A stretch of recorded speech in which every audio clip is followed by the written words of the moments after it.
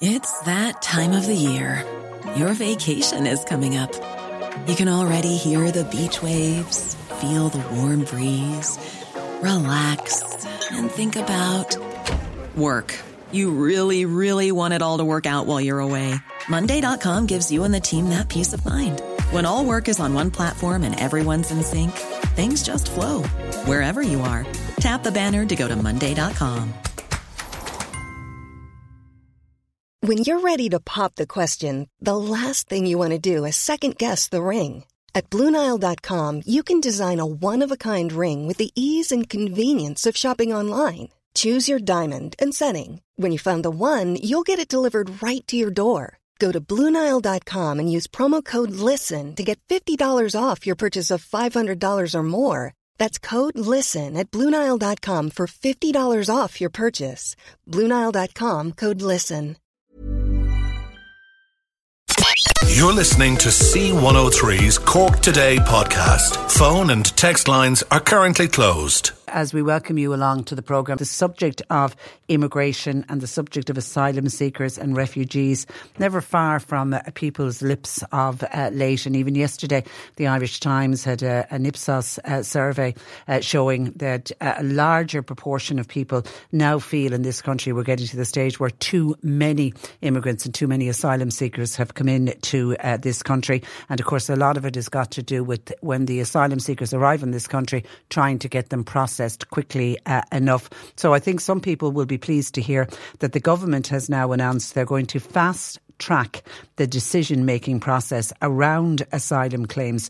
And this is part of a crackdown on migrants who are using the system as a backdoor to economic migration. I think everyone accepts if somebody is fleeing war or fleeing persecution in danger for their lives, then they deserve to come here, seek refuge and to be looked after. But unfortunately, we're getting too many people who are coming here. You can understand why they're doing it. They're leaving very poor countries and they see us as a very wealthy country. They see us as a country where there's lots of jobs and lots of opportunities. So they come here as economic migrants. So what's happening now is from tomorrow, the numbers of countries which the Irish government have deemed safe is going to be expanded. There's two more to be added to the list, Algeria and Botswana.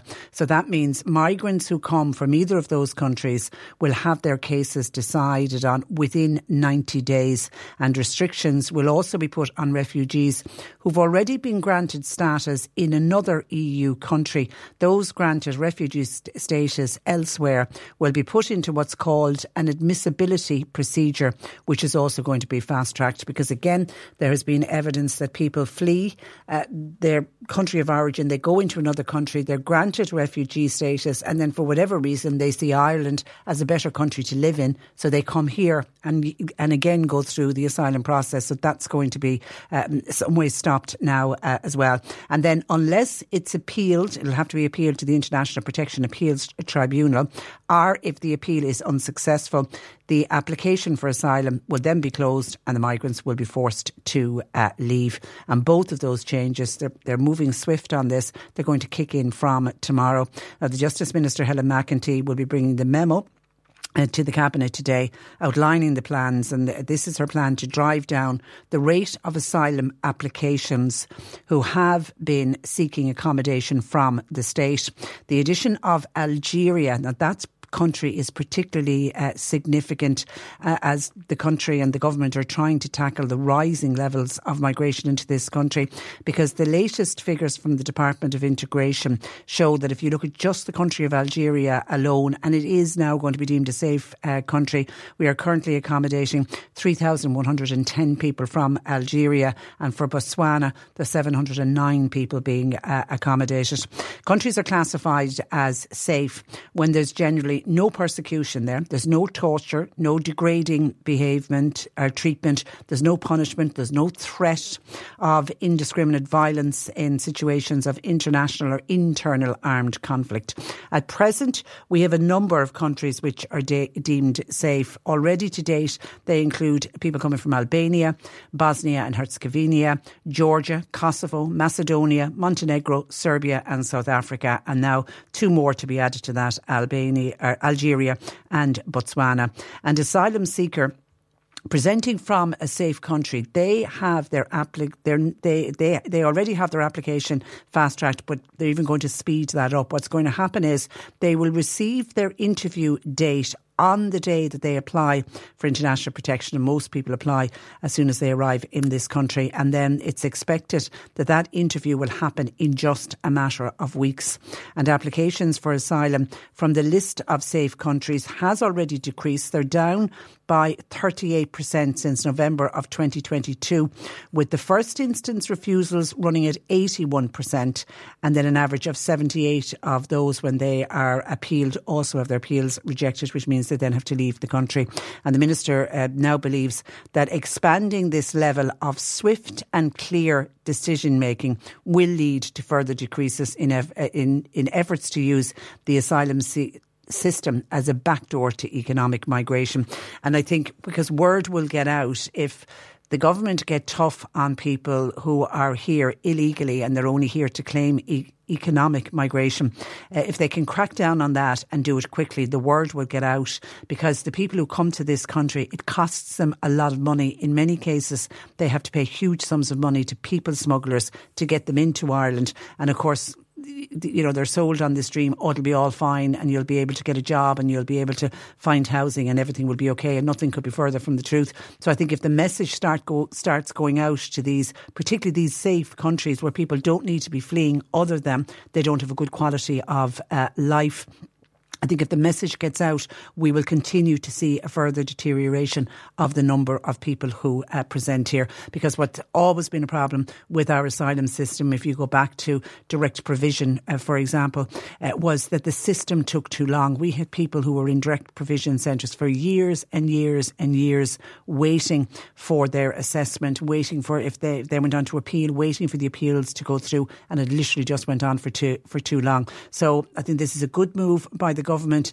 and let's see if they can push it through and make sure that all those cases are decided within 90 days, because it certainly will lessen the amount of people trying to come to our country. I mentioned the two countries that are now going to be added to safe countries by the government, Algeria and Botswana. That's prompted a texter to say Algeria and Botswana. Why were those countries not deemed safe? Why are they only being deemed unsafe, are safe today? Why were they not included on the list a week or a year ago? It's a total scam. Call it for what it is. Well, I suppose in Algeria they have had unrest. There was riots in Algeria that were there from 2019 until 2021. So there was a lot of conflict and potential drivers of conflict. There was Islamic terrorist groups. So there has been trouble there in the past. I don't know much about Botswana, so I can't say if there was or wasn't conflict there in the past. But anyway, they as and from tomorrow are added to the list of safe countries. We already have a list of safe countries, but two more are due to be added to it. And, you know, in the hope that it will stop people trying to use the asylum system as a backdoor to economic migration. I think the government are very aware of what a number of people are doing, and that's the reason for it. 0818 103 103. A text that came in yesterday, and my apologies, it came in at the close of the programme and I wasn't able to get to it, but I think it's a word of warning for some people, and this is to do with a text message that you may receive from your bank. And of course, the minute we receive text messages from a bank, we straight away think, even if it comes from what is the bank that you bank with, you straight away think, oh, that's a scam, and you ignore it. And that's what happened to this listener who says they got a text from AIB which said, we've placed a hold on your card. Is transaction for €1.85 at Google YouTube on card ending 3560 yours? If so, reply 1. If not, reply 9. Now, the listener says, this was sent to me last Saturday morning 4 times, so I thought it was just a scam, as the bank have never texted me in the past. So, didn't do anything about it. But then I went downtown a few hours later and I presented my card to do some shopping, only to be told my card was declined. So I immediately rang the customer service number on the back of my card, and lo and behold, I spoke to a customer service personnel who said my card was being used in America, so they cancelled my card when they didn't hear from me. Now, I don't do any online banking. I don't buy anything online. I only use my card for shopping. Just to warn people, please don't call out my name or identify me in any way. Now, I remember a number of years ago, it's got to be 10 years plus, waking up on a Saturday morning to similar texts from my bank telling me that there had been 2 transactions in the States and was I in America. And like that, you had to reply, you had to press a number, on your keypad, either like that, 1 for no or 9 for yes. But what I did, because we're all so nervous about these text messages, I got a number for the bank and I rang the bank and they told me that there was fraudulent transactions. Somebody had parked a car in New York and used my card in the machine. They'd gone off that and they bought a cup of coffee, and then somewhere else in the States my card had popped up. There was 3 very, very small items on it. I think they didn't come to any more than about $10 in total, but that's what the scammers always do to make sure that they can genuinely use this card. So I immediately said, no, that's not me. Then I had the inconvenience, the card was cancelled. Now I was lucky that it was only a credit card, it wasn't my debit card, so it wasn't that inconvenient for me, and I did get the money back that was taken from the credit card after quite some time, but I did get the money back. But it does leave you scratching your head as to what to do when you get a text message. The only thing I can say is that any of the scam messages will always ask you to click on a link, whereas when it's a genuine text message from your bank, they'll never ask you to click on a link. They'll more than likely do it the way that was put in that particular text, where you're just pressing a button on your phone. But my advice is to do what I did all those years ago. If you get one of those texts and you think that it could be genuine as opposed to it being a scam, is to get a number for the bank, either like that, the number on the back of your card is a good one to use, and get through to the bank. Because even if it is a scam text, the bank will straight away be able to tell you. But it's really inconvenient to go out and do some shopping if it's your debit card and it's the only card that you use. And so many people now, as how often have we spoken about this, do everything on their card and actually don't have cash. And you could find yourself in a right pickle if your card is being cancelled, because it's going to take a few days for a new card to be sent out to you. So please be aware and be careful of that. And also from yesterday, we had the wonderful Magella Beattie, who spoke to us yesterday from Care Champions. They're a wonderful organisation, and they've been particularly very helpful and supportive of family members who lost loved ones in hospitals and in nursing homes during the COVID-19 pandemic. And Magella spoke to us yesterday because, as an organisation that's trying to help those families get over what happened to their loved ones during the pandemic, they're not very happy about the COVID inquiry. Now, we don't have the full terms of reference for the COVID inquiry yet, but what they're hearing from so far, they're not happy with it and feel nobody's going to be held accountable. And that's so important to family members. Well, that prompted a listener to say, I was listening to Magella Beattie yesterday morning on your programme.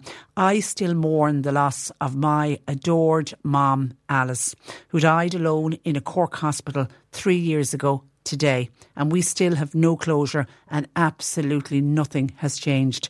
We need a human rights-led public inquiry with a truth-telling process. So our horrendous stories need to be told to prevent it happening to others in the future. R.I.P. Mom. Isn't that just heartbreaking? So we think of Alice today, may her gentle soul rest in peace, but also for Alice's family who mourn their beloved mother. And, and it's the fact of the way that she died and the fact that she died alone. None of us wants to think of a much loved mother, father, grandmother, husband, wife, son, daughter. Nobody wants to think of them dying alone. It really is heartbreaking. My heart goes out to that listener. The Junior Minister for Retail Business, Niall Richmond, is examining ways that could help families to buy expensive baby formula, as many parents are struggling to afford price hikes. Labour Senator Rebecca Moynihan has actually written to the Competition and Consumer Protection Commission calling for an investigation into the baby formula market. And I'm delighted to say Rebecca takes time out to talk to us this morning. Good morning to you, Rebecca. Good morning, how are you? I'm very well. Now, I have to say, it's been a long time since I needed to buy baby formula. I think people will be shocked. It really has increased in price. Massively. So what we see is the consumer price index for baby food, which is a bit more general than just baby formula, is running at 7% last year, which is ahead of other groceries. But you see in the area of formula, in some instances between like 2021 and now it being up between 20 and 30%. So it's massive increases in baby formula, and we don't really know the extent of the increase, and we don't really know why it has increased as much as it has. So we have the Competition and Consumer Protection Authority in Ireland, but there's a Competition and Markets Authority in the UK, and they had a look into this, and what they found was that the cost base of formula companies didn't increase at the same rate that formula was increasing, and it was 25% of the UK. So they've commenced an investigation to have a look at exactly why and what's happening in the formula market in the UK. And I imagine something very similar is happening here. And it's not like parents, Rebecca, have choice here. When a baby needs formula, a baby needs formula. Absolutely. And what you will tend to find is that people on lower incomes will be spending a much bigger proportion of their income on purchasing things like baby formula. It's also one of these things that's not price sensitive at all. So, as formula increases, people will tend to still buy the formula that they're loyal to. That's one of the things that they found in the UK as well. People didn't switch to generics, and there were some supermarket-owned brands that were there, which I think is very concerning. And we find that it's not price sensitive. So I think formula companies know they can increase prices and nobody will say anything, or nobody will even really notice about it. So it's hugely concerning. You hear reports about parents doing things like watering down formula more. And of course, formula is not just about volume, it's about nutrition. And that's one of the key things. So that's a public health issue. And I really think the regulatory authorities need to be taking this, what is a public health issue, very, very seriously. One of the Sinn Féin TDs, Louise O'Reilly, put in a PQ in it back in May. And the Minister just came back with a couple of paragraphs on how they wanted to support breastfeeding and they were hiring additional lactation consultants, which I think was such an insulting answer to parents who are really squeezed. Yeah, and as well, like we all know breast is best, and that message has been out there. But for some women, breastfeeding just isn't an option. Everybody makes their own choices, and they have the right. They have both the right to be advocated for, and also every baby has the right to be fed nutritious food that meets their needs without having to be worrying about the cost of it. And uniquely, like for example in the UK, there's a system where you get vouchers for formula for people who on low incomes who are struggling to meet the cost of formula. We don't have anything like that in Ireland. So we really need to have a look at this whole area and see how we can best support parents to meet the nutritional needs of their children, no matter which way they decide to feed their child. And is it the case that supermarket vouchers can't be used to buy baby formula? I was unaware of that. Yeah, so it's due to an EU regulation which is kind of adopted and flowed down from the World Health Organization Code, which was adopted in 1981. And it essentially says that there can be no endless point sales promotion. And I do understand that when it comes to individual formula in terms of trying to engineer brand loyalty to a particular formula, that I think you have very, aggressive and predatory formula companies. But I think when you categorise them in the same category of health and alcohol in terms of infant formula being a public health issue, the way alcohol and cigarettes are, I think it's very, very stigmatising for people. And you're talking about applying it to individual supermarket vouchers. So people are already in those supermarkets to be able to deal with it. And I think that's something, even from just how stigmatising it is to be in that same category, I think is very unfair to parents who feed their children with formula. And at a very minimum, I think that's something that should be changed. But I actually think what we need to do is we need to be providing low-cost generic formula.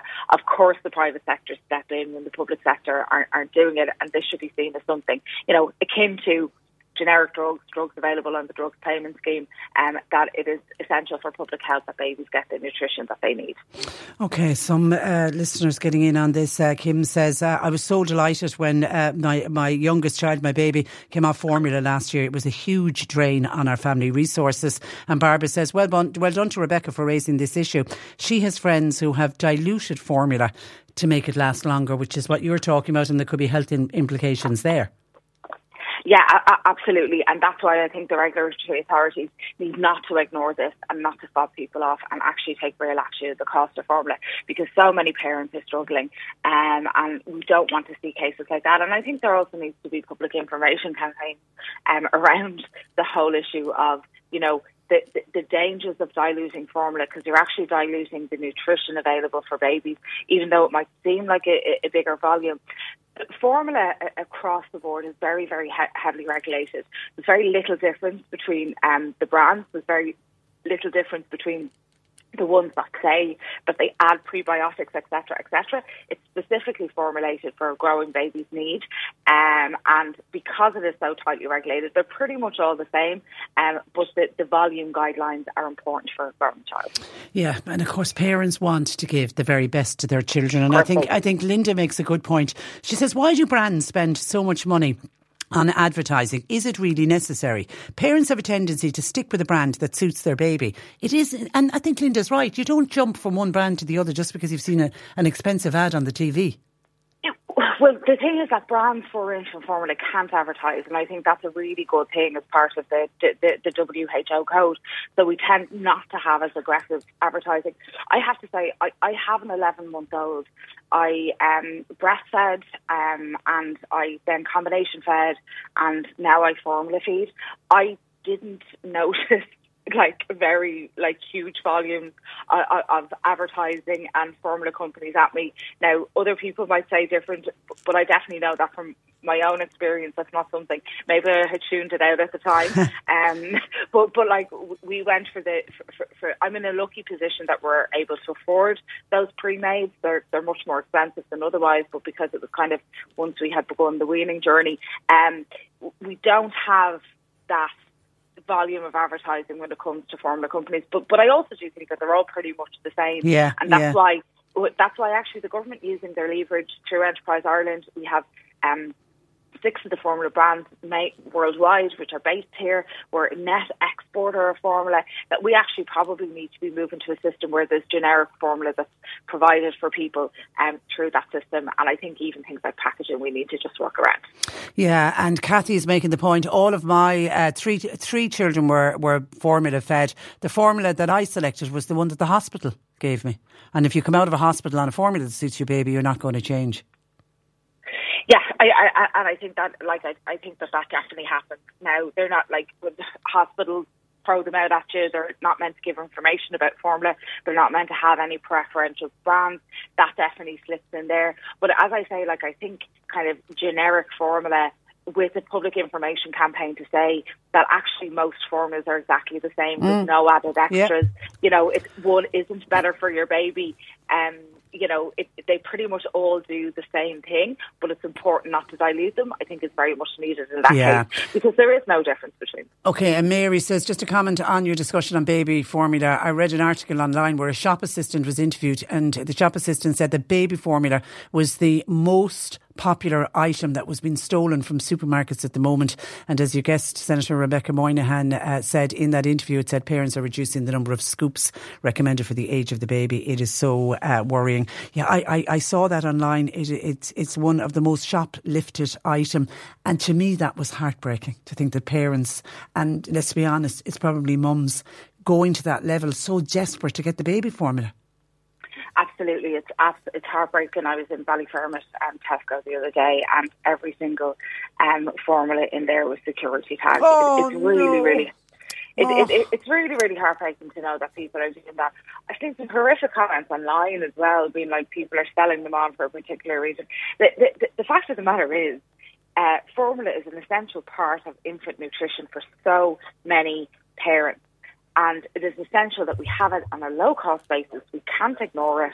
We have it on a low-cost basis and a generic basis. And it's really, really sad to see just the pure worry across the board from parents on the ability to afford it. And I really don't think the whole discussion around the cost of living crisis, this hasn't been raised as much until now, and everybody's talking about the cost of energy and the cost of groceries, but actually the cost of a very essential thing to our younger kids to give them the best start in life, I think it's outrageous that it hadn't been. You're right, and that's why I can see so many, and I'm assuming young mums saying, well done to Senator Rebecca Moynihan for raising this. It's an issue that has never been addressed. Listen, Rebecca, we leave it there. Thank you for that, and thanks for joining us on the programme.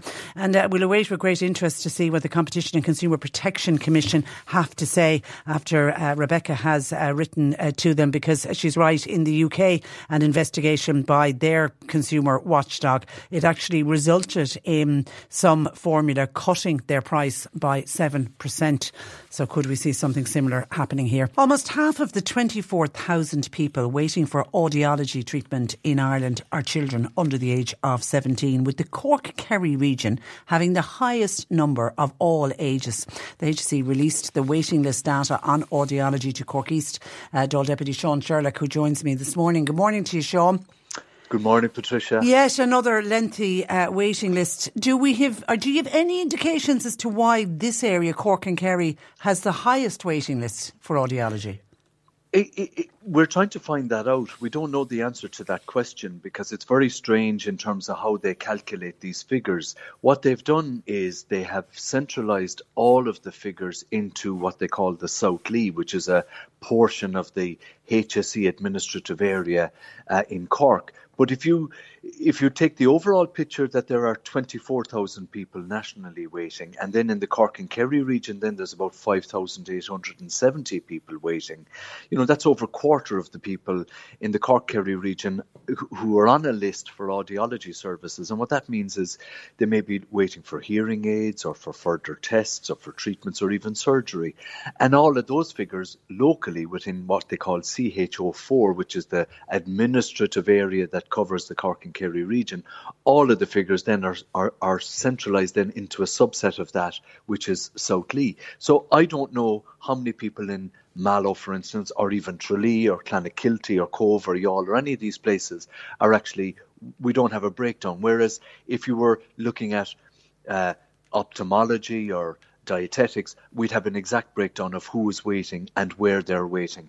And it's just really frustrating because in my experience, the waiting lists seem to be growing. And the upshot of all of this is that there are people who I'm advocating for who need access to these services, and like particularly young people who are not getting the services because the waiting lists are growing.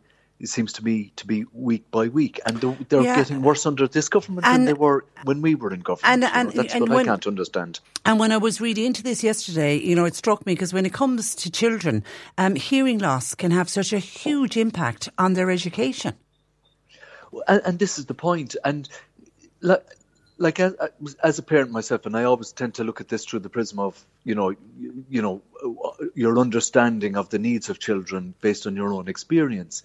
But teaching and learning, you know, is the most vital.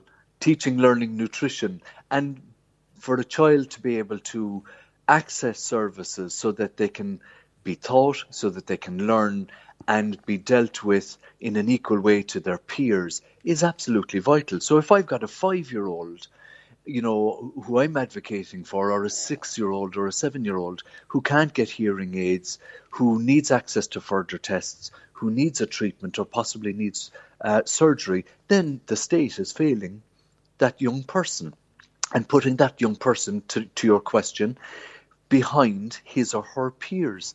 So that's really the upshot of it, and that's why it's really frustrating. I mean, why is it that there are, in the Cork and Kerry region, there are about 5,870 people waiting for access to audiology services? So in asking the question, you get back the data, and if the data is not accurately corrected or subpar in terms of how it's disseminated, what it puts me at is a disadvantage as a TD, because I want to know, you know, should we have more audiologists in Cork? Do we need more specialists in Northleigh, in Southleigh, in North Cork? Yeah, what are the areas with the biggest? Yeah.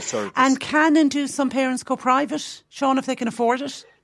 If they can afford it. But what I've noticed in latter years is because of this cost of living crisis now, the sacrifices that working parents have to make to get access to services for their children, it's just too much to bear when we should be living at a time when there are massive amounts of resources deployed elsewhere, but it's the prioritization of those resources seems to be poor, in my opinion. And if there is a public health system there, the public health system is supposed to deliver. Now, I keep making the argument to the HSE, to the minister, that if in another CHO up the country, like a Galway region or Northwest or Dublin, if there is capacity there for people for people from Cork and Kerry to access those services, then why shouldn't they be able to access those services? Because in my experience, if you have to bring your child from Cork to Dublin to get access to audiology services, that's a train ride away. People will do it if they know that they've access. Of course you will. But the route, if people do decide to go private, anybody who's ever purchased hearing aids, they are really expensive. They're not. Whereas if you're going through the public system and your child needs hearing aids, they'll be allocated hearing aids. But if you're going to go private, that's a lot of money for parents to have to come up with.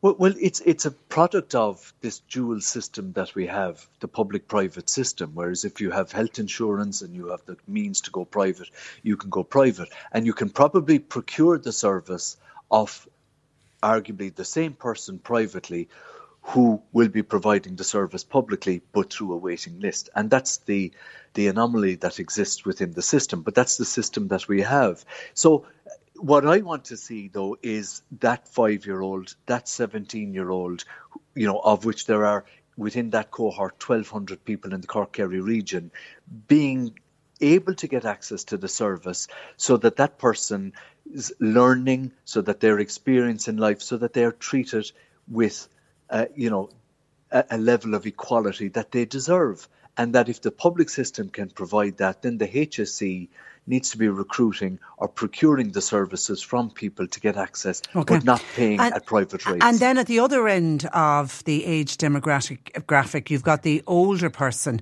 with hearing issues. And so they can become socially withdrawn if they can't hear what's going on. I mean, only yesterday I had the wonderful Kevin Quaid, who lives with Lewy body dementia, in studio with us, and he was talking about, he noticed there was he had a hearing loss. Now it's linked to his Lewy body, but he said the difference that the hearing aids have made, because he found himself, he just wasn't going places because he realised he didn't want to keep saying to somebody, sorry, I can't hear you, sorry, can you say that again? And he was socially withdrawing. And that can happen to older people if they have a hearing loss and they're on one of these waiting lists. Well, the very nature of humanity, and particularly for Irish people, is the ability to communicate, to listen, to hear. And everyday conversation is vital to sustain us, Yeah. And we're social animals, the Irish people. So if you are not able to communicate, if you're not able to hear and you become withdrawn, that has all sorts of, as we know, consequences for a person's psychological well-being and the psychosocial well-being that goes with that.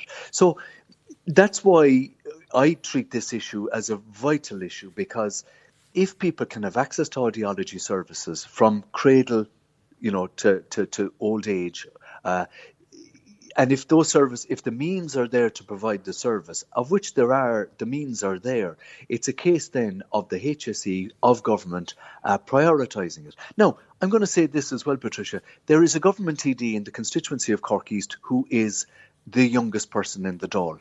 I would hope that young person would take up the cudgel on behalf of young people and access to services such as I'm talking about here, and become an advocate for young people in a real sense, and an advocate for people who need, within his own constituency, access to the services, because he's a government TD, he has the ear of the minister, that's the type of energy that you would hope, if he can give it some kind of energy, and if we can all work in a non-political or non-partisan way around this, to then, reduce I these think lists, the services can be because I know Chime, they're the charity for deaf and hard of hearing. They highlighted a case of an 82-year-old woman who was put on a 2-year waiting list for audiology, but she had been removed from a list that she was on for 3 years, and then put on another waiting list for 2 at 82. Would she even be alive when she gets called? Well, I could write a thesis on the number of examples of people who get shifted from this list to that list, because there's a certain amount of massaging of figures. Now, the one thing I will say about the HSE is that they're very good at supplying figures to TDs like myself. But what they're not very good at is deploying the resource in the most effective way so that that person can get access to the service within her community or as near to her community as makes no difference. And that's the key. That's the kernel of all of this as far as I'm concerned. If I get accurate figures on the breakdowns across the towns, in CHO4, the Community Health Organisation 4, which is governed by the HSE, then I can start targeting, which towns, where is there a service gap, and which towns are adversely affected by this. Then you can start chasing the HSE then and saying, well, why don't we have an audiologist here? Why don't we have a specialist there? And that's really the purpose of highlighting these figures, because it's unconscionable that an 82-year-old who would be waiting that long gets shifted onto another list and gets caught up in a bureaucratic Kafkaesque type scenario where she's further and further away from the services that actually she's entitled to. Because it's just her quality of life. It's just her quality of life and everything, Sean, you'd have to think of. That's the bottom line. And then another listener said, I'm listening with great interest to Sean Sherlock talking about the audiology waiting list. I have been diagnosed with neuropathy. I'm waiting for an appointment. No news on when I'm even going to get that appointment. It's terrible. I get the feeling no one cares just because I'm 75. That's kind of heartbreaking. Well, Patricia, if that lady or that person wants to contact my office, I don't care where that person is. If that person phones my office, I'll take up the cudgel. I'll do my best for that person. I'll see what we can try, at least maybe investigate what the circumstances are there, and I'd be happy to follow up on that. Well done. All right, okay, we leave it there. Sean, thank you for that, and thanks for joining us. 0818 103 103. I just saw Michael O'Sullivan, who is a great advocate for older people in West Cork, saying that Katie Hannon last night, that's up front, isn't it? He said he did a very interesting programme on older people. It's well worth the watch. I'll download it and watch it on the player. Katie Hannon's programme is excellent, but unfortunately it's just always on too late. I talk about it being on a school night, and I'm never able to stay up that late for it. On the waiting list that we spoke about today, it's audiology featured when we were speaking just a couple of minutes ago with Sean Sherlock. So this listener says, Patricia, it's the government. They're all wrong. We are losing too many of our healthcare professionals, like the audiologists. We just simply don't have enough. Doctors and nurses and other healthcare professionals would not be going away if they were given a proper wage. The government needs to build more hospitals. And Angela actually sent in commentary, I just didn't get to it, on a very similar vein. It's not just that there are waiting lists to access consultants. There's also huge issues in trying to access GPs and Southstock. Our population has grown so much over the past number of years, and there was no plans put in place by our government to cope with that extra workload. So also, they are not making it attractive to any healthcare professional to stay in Ireland once they're qualified. These healthcare professionals, the likes of our doctors and nurses, have to work every hour that God sends, and then guess what? We tax them to the hilt. In other countries, you have your fair share of work, but you've got plenty of time off. There's a good work-life balance, and taxes in other countries are not as high as they are here. If I were a healthcare professional, I know what I would do. I would be emigrating also. Kind regards. And that came in from Angela, who has a huge understanding as to why we are losing so many of our young healthcare professionals. And I don't know what the figures are. We've always had a thing where people train, they get their qualifications and they go abroad for a little bit of experience. That's been going on for many, many years. But I don't know if we are hemorrhaging and if we are losing more of those healthcare professionals, because exactly what Angela says, their work environment can be very, very stressful. You speak to any doctor or nurse or anyone on a multidisciplinary team and they will tell you just how stressed they are at work. And if they get offered a much better work-life balance on better pay, in a country where they can afford housing, you can understand, as Angela says, why so many healthcare professionals decide to emigrate. George, commenting on our chat in the last hour about baby formula and just how expensive baby formula has gone up, particularly in the last few years with everything rising, but the baby formula has gone up even more than, say, other food items. And, you know, and I was making the point, if you've got a baby who needs baby formula, you don't have a lot of choice. When baby wants bottle, baby wants bottle. George thinks very unfair listening to Senator Rebecca Moynihan speak about the fact that baby formula is included like alcohol and cigarettes when it comes to supermarket vouchers. He says it seems very bizarre to George why you would batch in baby formula with cigarettes and alcohol. Strange and unfair. Yeah, it seems it was to do with some EU regulation, which I agree with you, I can't fully understand. And then some commentary in on migrants and the number of migrants who are coming to this country. In particular, the government are trying to crack down on the number of migrants who they feel are using it as a backdoor. These are economic migrants. These are people who are fleeing countries where there isn't war, where there isn't any aggression, and they're coming into this country because they want a better life and they want to be able to get jobs and they want to be able to provide for themselves and probably be able to provide for their families back home. So because of that, the Minister is adding 2 new countries to the list of safe countries, and then they're putting new procedures in place whereby people who come from any of the countries on the safe list, they will have their application processed within 90 days. Pat in Fermoy says he always looks at the whole issue of immigration in a roundabout way. He said some of those that can afford to leave their country, and that's what happens, and we hear many stories of people paying, you know, smugglers to get them out of their country and get them into a country like Ireland. People can pay up to €10,000. Pat says who he always feels great sorrow for are those that are left behind. He said maybe we should be helping the countries where these people come from rather than those coming here looking for help. He says during our famine times, so many people couldn't afford to leave the country, and the many that did remain, how many of them starved to death. Yeah, and that's what happened when we had famine in this country. Some people were able to scrape together money. In many incidents, they got money together for one family member to get on. God knows, God help them, many of them were coffin ships. But the whole idea was that they would get to America and that they would go over there and that they would, you know, set up some kind of a life. They would get a job, and the plan was that they would send the money back to help the people that they left behind. And that's why I always get annoyed when I hear particularly the far right agitators when they constantly talk about asylum seekers and refugees as being military aged men. And why is it always military aged men? Where are all the women? Well, where are all the women is the exact same reason why the Irish single men of military age went abroad to try to make a living in order to look after their families back home. We had it very much, as Pat said, during the famine. But if you even look back to the 30s, 40s, 50s, even up into the 60s, I take it many of our own families will have stories. I certainly can put my hand up and say there was a story about my grandfather who went over to England to work, and he was sending the money back to my grandmother because there wasn't work available for him here in Ireland. So, you know, he went over, and then eventually what happened was he set up and, you know, got work and managed to get a place to live, and then my grandmother ended up going over to England with him. But that's what families do, and that's what families do all over the world. They will get money together in order to cover the cost to send one person abroad. And they'll always, and if you're travelling from countries where you're going to end up on a boat out in the middle of the Mediterranean,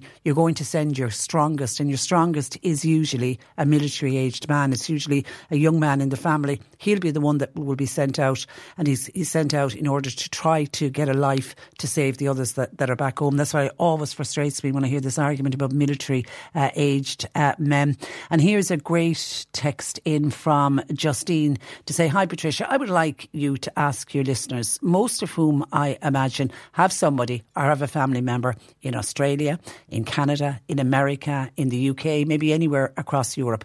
What is the difference between an Irish economic migrant and an Algerian economic migrant? If we as Irish people can describe other human beings looking for better opportunities as being chancers or somehow cheats of the system, then surely it's a very sad day for this country.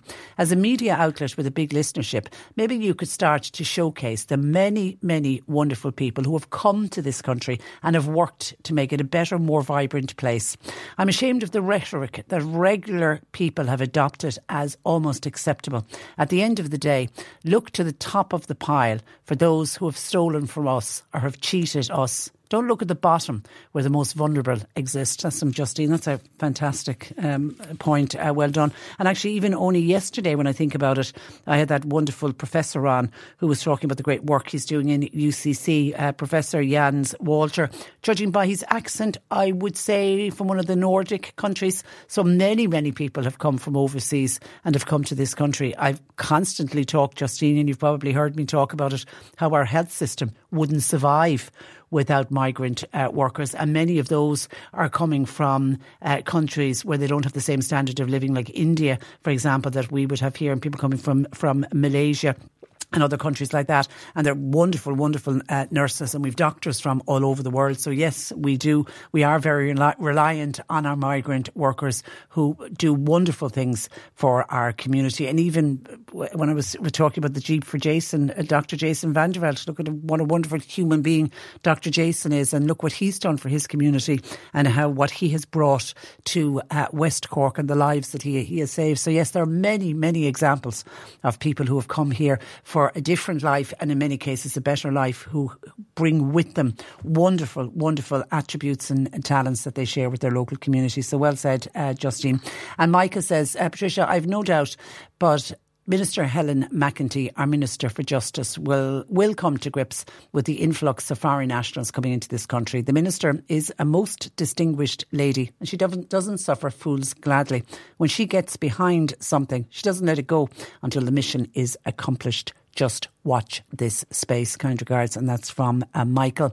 0818 103 103. And here's something completely different that John Paul has come across, particularly when we were talking about older people in the last hour, and we were talking about audiology. I mean, that very sad text in from a listener who feels she's been forgotten about just because she's 75 and she's waiting on an appointment. And there are many wonderful older people who have worked hard all of their lives who do feel they are left behind a little bit. Well, John Paul has come across an article. It is from, I think, the Netherlands, where it is in the Netherlands, where they have decided to open up certain checkouts at supermarkets, and they're known as the chat checkout, and they introduced them. It's the jumbo supermarket. So I take it they're a little bit like our Super Value or a Tesco or a Dunnes or our Lidl or our Aldi, one of those kind of big supermarkets.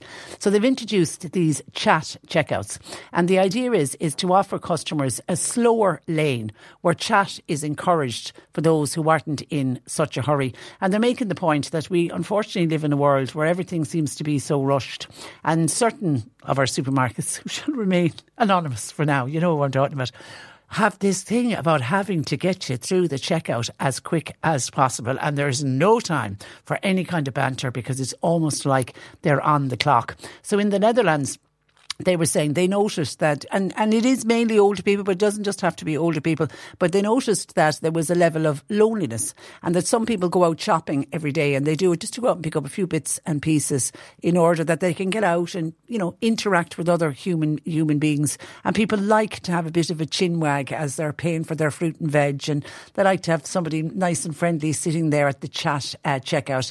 So that's what this jumbo supermarket decided to do, and they're getting really, really positive feedback since they introduced it. And they started, as they say, in 2019, and then in 2021 they pledged to spread them nationwide with the aim of opening up 200 of these checkouts, and they're going to target areas that are particularly affected by loneliness. I just think that is a wonderful, wonderful idea. Now, I'm not surprised to read that this jumbo supermarket, they're a family business and supermarket chain who are very much at the heart of society, and they see their shops as an important meeting places for many people, and they like to play a role in identifying and reducing loneliness. I think that is great, because I remember when we were speaking it was during the pandemic, when you weren't able to travel very far and you weren't able to meet up with people. I remember getting one of the most heartbreaking emails in from a listener who drove to his supermarket so many times a week, and he just parked up in the supermarket and he sat in his car, might have sat there for half an hour, 45 minutes, just watching people. And he said it was just to see other human beings walking around, and I just thought that absolutely broke my heart. He had nobody calling to him, and I think I can't remember if we were in the middle of the time when people were cocooning and all of that or not, but to me it just broke my heart that somebody was in a position where they were driving to a supermarket just to watch people. So I wonder how many people would like the idea. Would you like a chat checkout? Now, can I say, it's not for everyone. They do accept that there are people who have, daily targets and deadlines, and there are people, and I have to put my hand up, there are times I'm always seem to be rushing, particularly if I need to pick up Marcia from her day centre. So I've often run into supermarkets and I just want to get in there, grab my bits, get to the till as quickly as possible, get my items scanned and get out of there because I'm up against the clock. So I accept there's a lot of people who lead very, very busy lives. But there are also other people who don't want all that rushed modern society, and they want to be able to go in, buy their bits and pieces, go to the checkout, have a nice, smiley, happy face, and somebody who is willing to chat to them, even if it's only about, God, it's a cold day out there today, isn't it? 0818 103 103. C103 Jobs. Community employment vacancies are available in the Fermoy, Kilworth and Araglin area. Now, it's for caretakers and assistant youth workers. Call Michelle 087 4599250. Haddisy and Partners Solicitors, they're based in Bandon. They're looking for a full or indeed a part-time secretary might suit. Email your CV and a cover letter to Eileen Collins at hplaw.ie for the attention of Eileen Collins, the office manager. Or you can post to their offices. They're based at 41 South Main Street in Bandon. Construction worker wanted for a job in Mallow. Now, it's to help trades and to do ad hoc tasks on site. CVs to jobs at hamiltonfrench.com. And the Clonakilty Community Sports Association, they've got a part-time position available for an administrator/general operative. It's to deal with queries and bookings, etc. CVs to info@clonakiltysports.com, and please mark it for the attention of the manager. You'll find all the details and many more job opportunities by going online now. Just go to c103.ie/jobs for more. This is C103. Cork Today on C103. With Corrigan Insurance's Macroom, now part of McCarthy Insurance Group. They don't just talk the talk, they walk the walk. CMIG.ie. As we've been hearing with Barry O'Mahony on our news this morning, a post-mortem examination is to be carried out today at Cork University Hospital. It's on the human remains which were found in East Cork yesterday. Southern correspondent with the Irish Independent, Ralph Regal, says the authorities are going to do everything they can to try to identify the deceased person. And Ralph Regal joins me. Good morning to you, Ralph. Good morning, Patricia. Now, was this a targeted search by the Gardaí in East Cork? Yes, it was, Patricia. They had information and they were searching a particular area. And there had been previous targeted searches in the greater, I suppose, harbour area, East Cork area, over recent times. The highest profile of which would have happened in Little Island, farmland and harbourland in Little Island. That would have been before Christmas. So there was a number of Gardaí. They were assisted by a canine unit, and very quickly the canine unit located these skeletal remains. They were located just off the Middleton to Whitegate Road, roughly very close to Rostellan, about 60 to 80 metres off the road in a shallow gully, come shallow grave. The remains were fully clothed, obviously very badly decomposed. One of my sources was saying it was obvious that they were there for a matter of months rather than a matter of weeks. And the scene was sealed off. There's forensic and technical officers examining the area, and then the remains were removed to the morgue at Cork University Hospital, where a full post-mortem examination will be conducted today by Assistant State Pathologist Dr. Margaret Bolster. Now, the primary aim of that firstly will be to identify the remains. It's quite possible, given the condition of the remains, that may be dependent on dental or DNA records. If it is DNA records, then that'll probably take 48 to 72 hours. But Gardaí are hopeful that the fact that the body was fully clothed, that the clothing may help in terms of the identification process. And then after that, they'll be looking to try and determine a cause of death, again, which may not be easy given the condition of the remains, but they're hopeful that they will secure those two things, and then that will direct the nature of their investigation going forward. Yeah, and Gardaí believe it could be the remains of the man who went missing from Cork City, Kieran Quilligan. What's known about Kieran's disappearance? Yeah, I mean, really from the very beginning, Gardaí have been very concerned about the safety and welfare of Kieran Quilligan. Now, he was last seen on the evening of September the 1st last year. Thanks to CCTV footage from around Cork City Centre, Gardaí were able to piece together his last known movements. And he's seen leaving a property on Anderson's Quay in Cork City Centre. He then makes his way through the city centre. At points, he's accompanied by a lone male, and they head in the direction of Proby's Quay. And Mr. Quilligan is seen going into a property at Proby's Quay, but he is not seen exiting that building. Now, Gardaí believe that he did leave the building, but that he left it in a vehicle. And they're very concerned that there may have been some incident in that general area that would have basically involved violence. And they were very concerned for Mr. Quilligan's safety and well-being. Now, there's been multiple appeals over the last couple of months. Gardaí appealed firstly for anyone who might have been driving through the area and who saw anything unusual or suspicious. Then there was an appeal for any hackneys or taxi drivers or even ordinary vehicles that were fitted with dash cam footage. Gardaí wanted to examine any footage over a specific time period. And then, of course, there's been a number of targeted searches since then. Again, the highest profile of which was the one that was conducted in the Little Island area. And did any of Kieran's family travel to the area where the remains were found yesterday? Yeah, it's been a particularly traumatic and difficult time for them.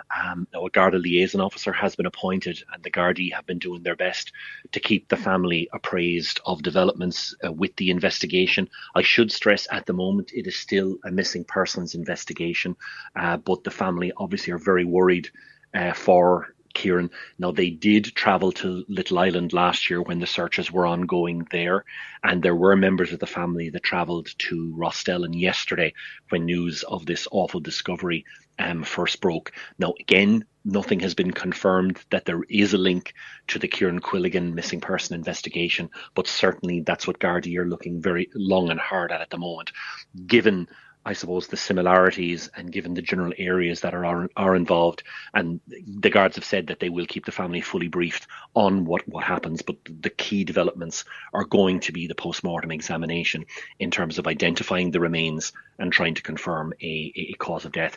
If it is confirmed that it is Kieran Quilligan, we are expecting Gardaí to confirm a murder investigation. Okay, but because, as you say, the remains are skeletal, any indication of how long it will take to identify? Because you say it is going to make it harder.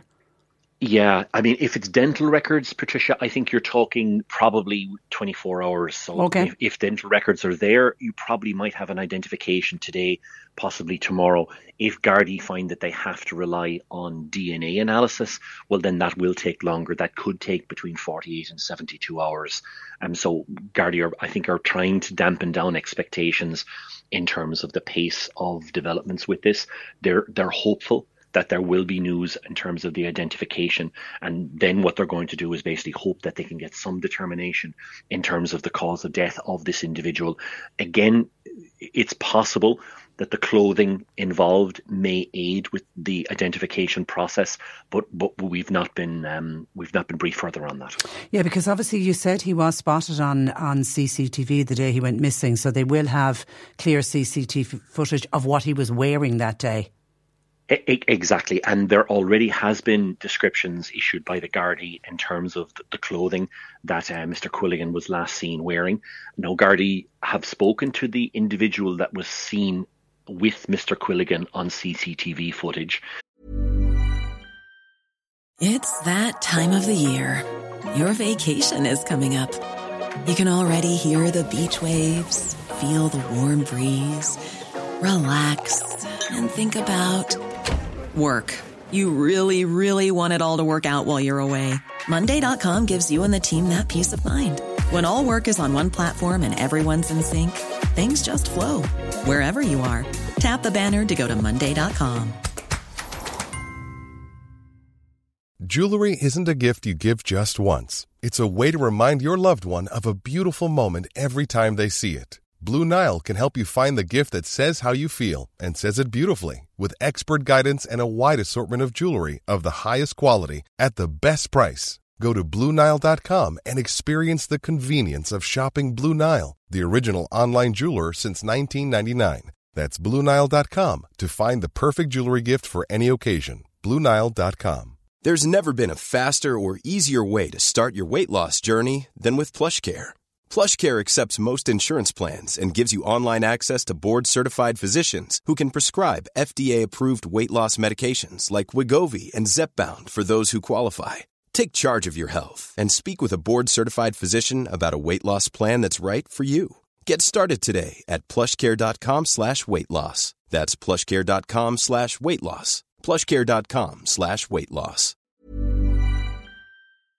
And Gardaí, I'm told, also have certain lines of information in terms of people that may or may not have been in the company of Mr. Quilligan after Proby's Key. So I think they have a lot of information. They're playing their cards very close to their chest at the moment.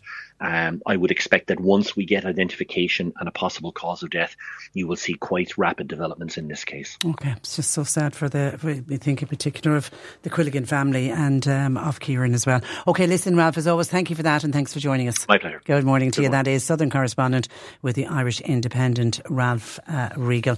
And difficult time for Kieran Quilligan's family as they await to find out if these skeletal remains are his or not. TUSLA, who are the Child and Family Agency, say it is working towards clearing a backlog of people who want to trace their relatives. This is under the Birth and Information Tracing Act, which was signed into law in the summer of 2022. To discuss how difficult it is for those people waiting to get the information on their birth families, I'm joined by Chloe Chambers, who is project leader with Bernardo's Birth History Service. Good morning to you, Chloe.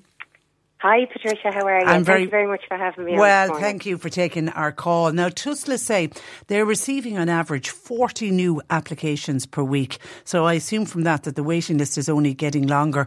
Would you be fearful, Chloe, that some are elderly people who have waited decades to come forward? Maybe women who gave up babies many, many years ago.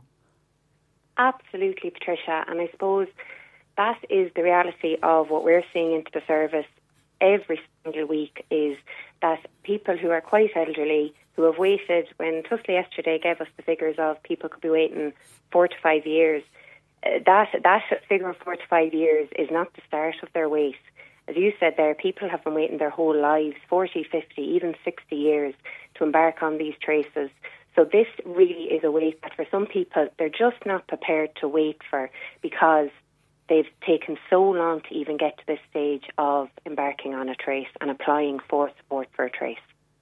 So you applied to TUSLA and you wait to be allocated a social worker. How long does the whole process then take? So, as I just said there, I suppose it is, some are being told between 4 and 5 years. Now, TUSLA have their own way of prioritising these lists where, you know, if somebody maybe had significant health needs or they were quite elderly, they would be prioritised on that list. But for some, it still is too late. And we have heard people come into us in the service where they are actually, they're months too late. And that is the reality of this. It's not that it's years ago, it's months too late. So it's people who, if their trace had been picked up only a number of months earlier, they may have had that opportunity to connect with the birth relative. So it's quite significant, the impact. And I suppose just to say, Patricia, as well, you know, TUSLA have worked very, very hard within the realms of this legislation. They've worked very hard, first of all, to work within providing people with their early life information within the time frame legislatively under the legislation. And that they've done that significantly under-resourced. And I suppose it's now to realise that this is the next hurdle. They're again under-resourced, they're calling for more support, and it's the individual who's filled in that application and has actually taken every bit of strength in them to apply for a tracing service. They're the person being impacted by this, and it's, you know, it's taken long enough to get to this stage of being able to apply for a trace in this way. And now to hear that the waiting lists are so long is very, very difficult for people who have waited so long already. Is it utterly heartbreaking, Chloe, when somebody does complete that tracing only to discover, as you say, sometimes it might just be months, that they're too late, the person has passed away? Is that just utterly heartbreaking? I suppose, Patricia, it's very hard to understand it. If not actually gone through it yourself, you know, it's for somebody who has maybe been adopted or has placed a child for adoption, you build up this picture in your head of the reunion, of the meeting, of what life will be like after that reunion. And, you know, where we would work a lot with people and to support them to manage those expectations, because as we've learned, those expectations don't always meet the reality. So it's about managing those expectations, but it's completely different when, I suppose, that reunion can never even have had the opportunity to happen. And now you're faced with a completely new reality of potentially no birth mother or birth father that you can connect with. Or for some, it can go the other side of this as well, Patricia, where we've had it in the service where we've had birth mothers who have tried to trace and found out very, very sadly that their son or daughter that they may have placed for adoption has passed away as well. Has passed away. Yeah, and if it is a parent, you know, a birth mother or father that has passed away, can the person then reach out to siblings, to, you know, brothers and sisters? Under the legislation, an adopted adult or someone who is subject of an illegal birth registration or who has been boarded out as a child, TUSLA then can look to, I suppose, if it's a birth mother or a birth father, they can look to potentially a half-sibling or other relative to try and reach out then and to try and form that connection and to learn a bit about, I suppose, your birth family, which is so, so important for people in understanding around themselves, their own identity. They may have a lot of questions around medical information and other information, like, you know, the baby pictures, those informations about, information about how we were born and things like that we all just take for granted, I suppose, that we know. But for so many that this legislation applies to, they don't have those answers, and that can be really, really challenging for people to live with all of those unanswered questions. And people still keep this secret, Chloe, maybe never opening up to a family member about the fact that they gave a child up for adoption many years ago. And that, Patricia, I think is, you know, given the level of talk in the past couple of years, you know, we've had various commissions, we've had the new Act signed into law around adoption and adoption-related practices. It may come as a surprise that in present day in Ireland, there is still such a level of secrecy around adoption and adoption-related practices. So I suppose it's for people to understand that the loneliness that some can actually feel in this as well. You know, we would have some birth mothers who access the service and they were told, off you go, get on with your life, and they would have got married, they would have had other children. And for some of these women, they haven't told their husbands, they haven't told their children. So it's very, very sensitive. It's very, very emotive. And I suppose it's, as a service, Bernardo's here in the Birth History Service, we are a service that can try and support people to maybe explore some of those emotions. You know, we can't conduct the traces ourselves, but we can support people in, you know, potentially navigating that journey and the emotional impact of that. And when you work with both, because I know you work with both adopted and the birth mothers, yes. what effect does reunification have when both do want to meet up and when it works? When it works, and I suppose as well, we would do a lot of work, Patricia, with both sides, as you said there, the adopted adult and the birth mother, around managing those expectations. You know, so coming to a reunion and we have it built up in our heads so much around what this is going to be like, what the relationship is going to be like, and it's about managing that, because if it can be very difficult if those expectations are not reached. And when a reunion, I suppose, is done properly isn't the right word there, but when it's done well, I suppose, it can be very, very positive. But the other side of it is it can be very, very challenging for people. Somebody now who has grown up in their family, that they've grown up all their lives, and they manage, as we all know, in families, it can be hard to manage family dynamics. But now suddenly you may be faced with the dynamics of your birth mother's family and your birth father's family. So it's about, again, managing those dynamics in multiple families, and how, I suppose, you interact and mind yourself and put boundaries in place while managing those dynamics, which is very, very challenging for people. This isn't, it's very unfamiliar for a lot of people. And again, there's no right or wrong. It's different for absolutely everybody. So it's, again, I suppose the advice that we would give a lot of people is about minding yourself in it, not rushing into it, and just, I suppose, thinking about your needs in it as well. And that's from both. That's from the maybe the adopted person, the subject of a legal birth registrant or registration, or the boarded out individual who may be embarking on the trace, but also the birth parents. It's about really minding yourself within the process. Well, a listener's raising an interesting point. She said her friend is adopted, and she's been encouraging her friend to get involved in the Birth and Information Tracing Act to find out who her birth mother was. But my friend said she's afraid of hurting her adopted parents who gave her a wonderful life. Is that common? Yeah. It is, Patricia. It's very common. And what we see at times as well, that some adopted adults, maybe they'll wait until their adoptive parents have passed on themselves to embark on that trace as well. And quite understandably, there is a fear there of, what will my lovely mum and dad that gave me a great life, what will they think now? Will they think that they didn't do a good enough job because I want to go and to look for my birth mother, my birth father? So it's very understandable, those feelings of maybe not being ready to trace. And I think at times it can be understood that maybe everybody wants to trace, everybody wants to have a reunion, and that's not always the case either. And I think it's about, I suppose, spreading the message as well that that's okay. In Bernardo's and the Birth History Service, we run a lot of groups for birth mothers, for adopted adults, and individuals subject to legal birth registration. And what we hear again and again and again, the strength in those groups is the meeting somebody else who has had a similar experience. So no, not all the stories are the same, and they're all different. Everybody has their own personal story, but it's really about meeting somebody else who gets it.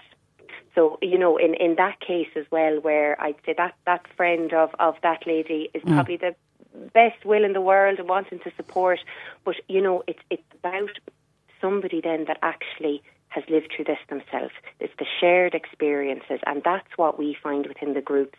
It works really, really well to provide that space to allow people to meet and form them connections, and to lessen that feeling of, it's not just me. We see it again and again where we've individuals come to our groups and they may be in their 50s and 60s and they've never met another birth mother, or they've never met another adopted person.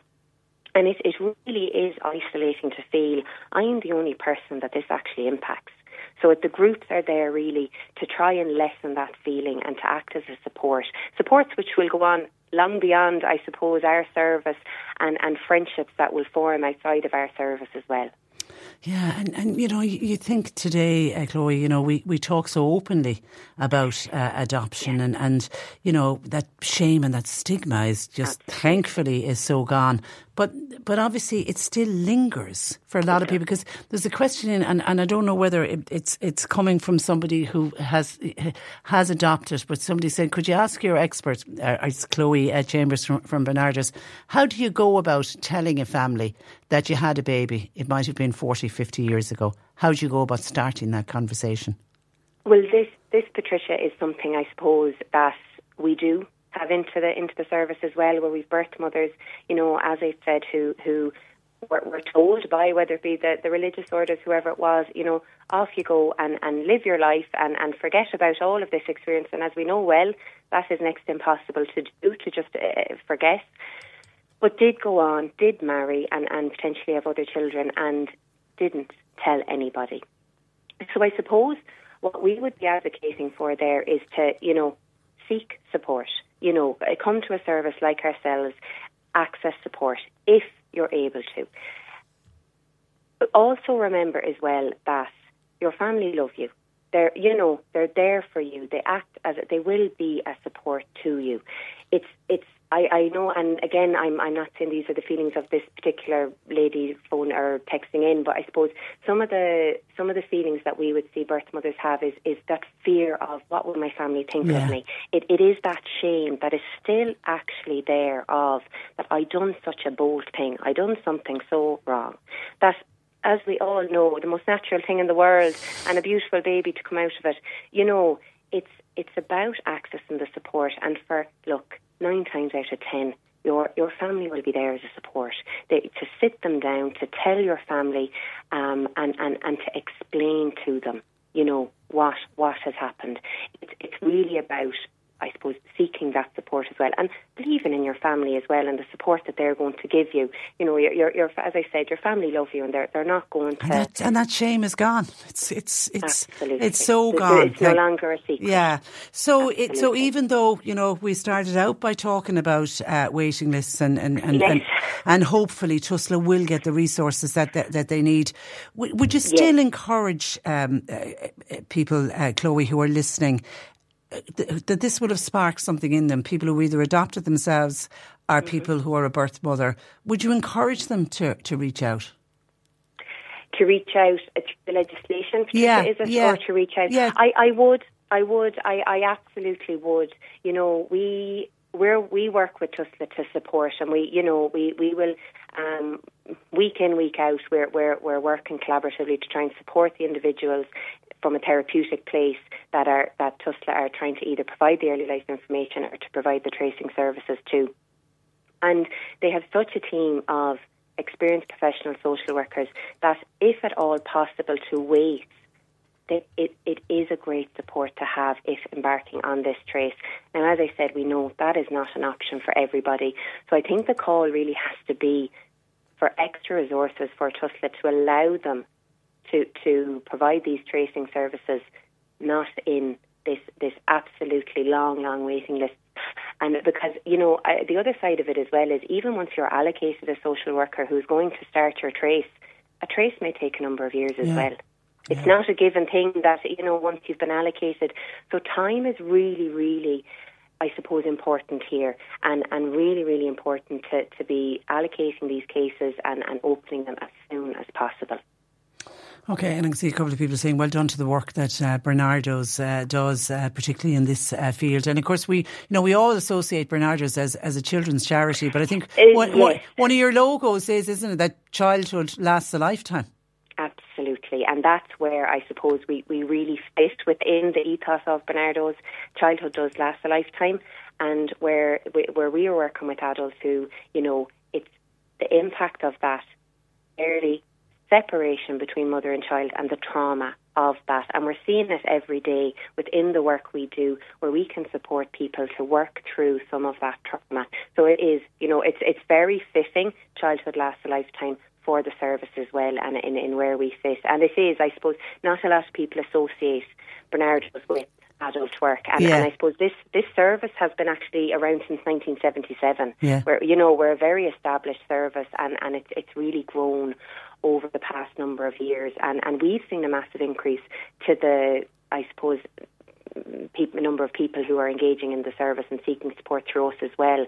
So it really is, it's an under-resourced area at the minute, and not resourced adequately to meet the need and the demand for these people who have waited so long already. Okay, well, hopefully with a lot of highlighting of this particular issue, TUSLA will get the resources it needs. Listen, Chloe, I've really enjoyed our chat. Thank you for that. Thank you, Patricia. And continue good luck. You do amazing work at Bernardo's. Thanks for joining us. Thank you. Lovely to speak to you. Bye-bye. That is Chloe Chambers, project leader with Bernardo's Birth History Service, doing just amazing work with both adopted people and birth mothers. A number of texts and comments coming in to do with immigrants, and particularly what are seen as illegal immigrants, people who come here as economic migrants. They're coming here for a better life. Let me just bring you some of them. Most of them are of the same theme, so let me just go down through some of them. Billy in Clonakilty was on to say, when we speak about our grandparents, our great-grandparents, or indeed even in some cases our parents, who left this country for a better life, and they left so that we could have a better life here in Ireland.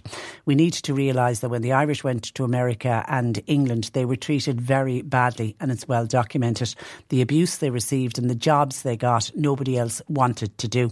When they arrived in England or in the US of A, there was no social welfare waiting for them, no housing, no temporary housing. So people needed to work and get working as quickly as possible. They may have sent money back, but they worked very hard over the years when they went abroad. And can I say that's what the economic migrants want to do? They want to come here and work so they can send the money back. But anyway, someone else says the difference between the Irish going to other countries and the ones coming here. They're not handed money and accommodation that they get here. Bear in mind that asylum seekers get €38.30 a week when they arrive here. It's only when they're allowed to work, and many of them, that's what they want to do. They want to work. But anyway, yes, I accept that there is accommodation, except for on the last count there's 600 sleeping on the streets of Dublin, because there literally is no room left at the inn. There's no accommodation for international protection. Males, anyway, they're trying to look after women and children. Hi, Patricia. Illegal immigrants are called illegal immigrants for a reason, because they're entering this country illegally. They're not the same as legal migrants who come here to work, or indeed they're not the same as asylum seekers, but the media often mix them up. Many Irish people migrated to England or other places, but they did so legally. Try to enter Australia illegally. Hint, you won't get very far. Anyone who is doing anything illegal should not be accepted. We have enough people here already who are doing illegal things, and therefore our prisons are full. Meanwhile, the media needs to stop the misinformation caused by conflating these two different groups. And can I also say, you're right, many of our Irish go abroad and they're legally entitled to, but there's 50,000 illegal Irish people working in the States, keeping their head down there. They went over there as economic migrants. They couldn't get green cards and they're working illegally. There are also illegal Irish working in Australia who go out there on a holiday visa and then stay working. When they're caught, they're deported, though, very, very quickly. Mike says, Patricia, most Irish people went to the likes of America, Australia, Canada, New Zealand. Mike himself said, I went to Australia and I was 18. I went on my own and I worked hard. I got no handouts. I could afford to buy a house after a year. Whoa. You wouldn't come to Ireland and buy a house after a year. Well done, you, Mike. At the end of the day, we have to remember Ireland is only a small country. We don't go to third world countries. Why? Because there's no work available. There's no point in taking unskilled third world refugees, according to Mike. Well, I'll stop you on that one, Mike. We have full employment in this country because there are jobs which are deemed unskilled that Irish people don't want to do. So, you know, there are many migrants who come here and take up those jobs that the Irish don't want to do. Hi, Patricia, you've overlooked one thing.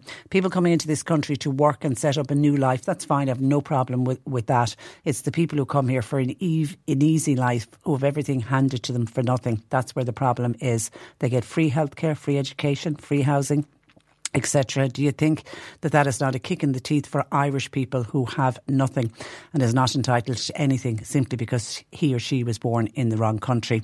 Because Irish counts for nothing now. And remember, Patricia, when the Irish went to England, America, other countries, they had to work and work hard for every penny they earned. They didn't have anything handed to them. A lot of them slept in shelters and went to work the next morning and back to the shelters when they finished. I'm sorry, Patricia, but I can't get what's going on with this country. That's from Claire. Hi, Patricia. Why are they bringing in more refugees when there's no place to house them? We haven't houses for our own. Patricia, could you ask any of the TDs to explain to people why this is happening? Enjoying your show. Well, we don't bring refugees. Refugees arrive, unfortunately. That's why the government are trying to do their best to cut down on the number of so-called economic migrants that are arriving, because once they arrive, once they say they are claiming either political asylum or that they want to go into the IPAS, they then have to be accepted, and that's the problem. Nobody's looking for them to come, they just arrive. John says, Patricia, isn't it amazing how the upcoming local and European elections has spurred the government into action on immigration? They now know how big an issue this is. They've now announced more safe countries with a crackdown on illegal economic migrants, but they're still allowing people from safe countries apply for asylum here. This is insane. These people should be deported ASAP, says John. Yeah, I mean, in fairness, what Helen McEntee is announcing they'll be given 90 days, but I can see a number of other people are saying that if they arrive here from a safe country, the very fact that the country has deemed these countries safe, well, there's no persecution, no torture, no degrading treatment or punishment, no threat of indiscriminate violence. Therefore, as soon as they arrive, should they not be put back on the plane immediately? Yeah, I can see a number of people are raising that point. And then somebody else simply says, are we not all God's children? Have we lost? And I'd hate to think we've lost our humanity. I really would absolutely hate to think, because I think we are a great country. We're a caring country. And it's just at the end of the day, yeah, that, you know, we're all God's children. It's people trying to get a better life for themselves. But where does it all end? 0818 103 103. Now, we've had a couple of people on about Holly Kearns. I know yesterday, and I didn't get around to it yesterday because we were putting feelers out. We were hoping to speak with Holly, but I know Kitty was on to us yesterday saying, why is Holly Kearns closed her constituency office in Bandon? She says she's closing it for security reasons. Kitty lives in Bandon and says Bandon is a very safe town. It's sad that she thinks that she's not safe in our town. That was in from Kitty in Bandon. And then Miriam in Bandon said she was very upset to read the statement that Holly Kearns made to the Examiner about her Bandon office. She says it makes Bandon sound and appear as if it's not a safe place. I met so many people around the town yesterday who felt the same. I feel at this stage it will be better for Holly to come out and say something about why this has happened, and what has happened, and why she decided to close her constituency office. I do hope she's okay and safe, but making a statement like that saying she felt unsafe, that has implications for the town. By the way, Miriam says she did vote for Holly Kearns, last time round. Now, this appeared in the papers yesterday. I think it's in some of the papers again today, that Holly Kearns, who of course now is the Social Democrats leader, she decided at the weekend to close her Bandon constituency office, and she cited security concerns. So over the weekend, after a long-running campaign of abuse, intimidation and menace which has been directed at her, Holly has closed up the office in Bandon, and she said, I quote, "It's disappointing to have to take this step, but we are determined as a team and a constituency office to not let it impact on the work we do to represent the people of Cork Southwest." So what she's saying now is scheduled meetings are now arranged by getting in touch with the office. Now, earlier she said in the statement that following a security review last summer, in consultation with her team, a decision was made to close the Bandon office. She said that this was after Gardaí advised her against holding constituency clinics. Now, remember, she's the only female TD for the entire county of Cork, and she has previously revealed, and we've spoken with her on this programme about it, about a persistent online stalker who then began to show up at her home, and that left her absolutely terrified. She was forced to install CCTV. She had to get a domestic security system into her own home, not just her constituency office, this was into her home. The stalker had been an online troll at first, before harassing her in real life. Holly spoke publicly of being subjected to abuse of a sexual nature, and pornography was sent to her in the post. And she said it started off with online messages from what was just an anonymous account. Then she said there was an amount of public commentary, and that public commentary is difficult because everybody else can see it. And then there was the private messages. She was getting voice notes, she was getting letters, and then a person turned up in person. She said, I think that was the scale that it went from for her, and it happened over a period of time. She said it wasn't until somebody who had started off with just messages to her work phone then ended up turning up at her house on several occasions and wouldn't stop doing it. She said that's when it changed for her. She was up in Dublin at one point when she got a message from this person saying, I'm outside your house. She said it went on for a long time, and she said the worst thing that can happen is when it actually comes to your own home, the house that you live in, where you should feel safe. And I know when we spoke with her last year about it, I remember she said at the time that if she had known how bad the abuse was going to get, bearing in mind that a lot of this, particularly the online abuse, now I'm not saying that male TDs don't get it, because by God they do, but a lot more of it is aimed at female, particularly of a sexual nature, and they became quite threatening and quite frightening. And she said at the time when she went public about it that if she had known at the time, she actually thinks now she wouldn't have gone into politics. And, you know, politics is a job that she absolutely loves. And she's obviously very good at her job, that she's ended up as the Social Democrats leader in a very short space of time as a TD, to end up as a leader of a political party. That is no mean achievement. So she's good at what she does. And yet, if she was to go back in time, if she could have had a crystal ball, she's kind of saying that she wouldn't have done it. And in Senator Maloney in the Independent today said a party colleague said Social Democrat members understood Holly's decision to close the office in Bandon, with staff afraid of who might walk in. The threat level was just too much in the end. Now, Gardaí have carried out free security assessments for TDs, and that included inspections of their constituency office where the clinics are often held, and it was on their advice. And remember, now luckily we've had a number of attacks on constituency offices. We've seen graffiti and posters and offensive material either pushed through the door or plastered onto the front of constituency offices. Thankfully, there has been no direct physical assaults have happened in this country, but we only have to look across the water to England, where we have unfortunately seen deaths of MPs in England who, you know, I mean, there was that the one I think that we'll all remember, that lovely lady, the Labour MP Jo Cox, and it was in the run-up to the Brexit referendum. She was against Brexit, and she was shot and stabbed, and she died on the street. And then in 2021 there was another British Conservative who was fatally stabbed, and that was at a constituency clinic. So obviously that's at the back of the mind, I think, of all of our TDs, and we know we're seeing a rise in the far right, and you're just fearful that somebody, I'm not saying that all far right people are capable of murdering somebody, but you just don't know how far some of them are going to go. So I think, and I can see from the calls that we're getting in from people in Bandon who were upset because they feel it's kind of a slur on Bandon that Holly's had to close this office.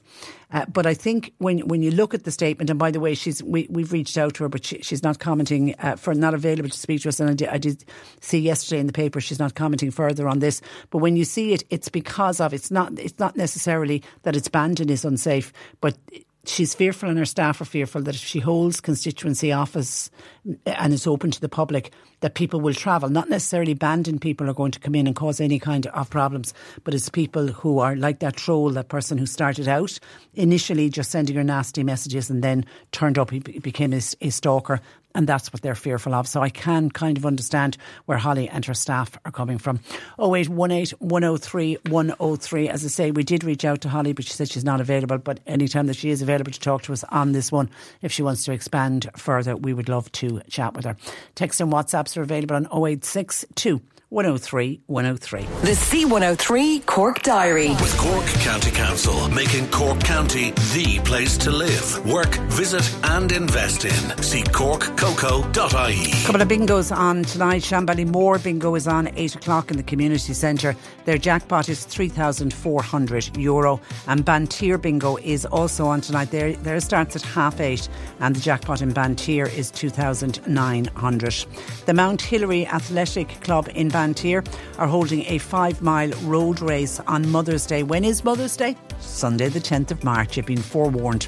Now, the entry to the 5-mile road race is €15, and it's through eventmaster.ie. The first 200 to enter will receive a custom-made buff.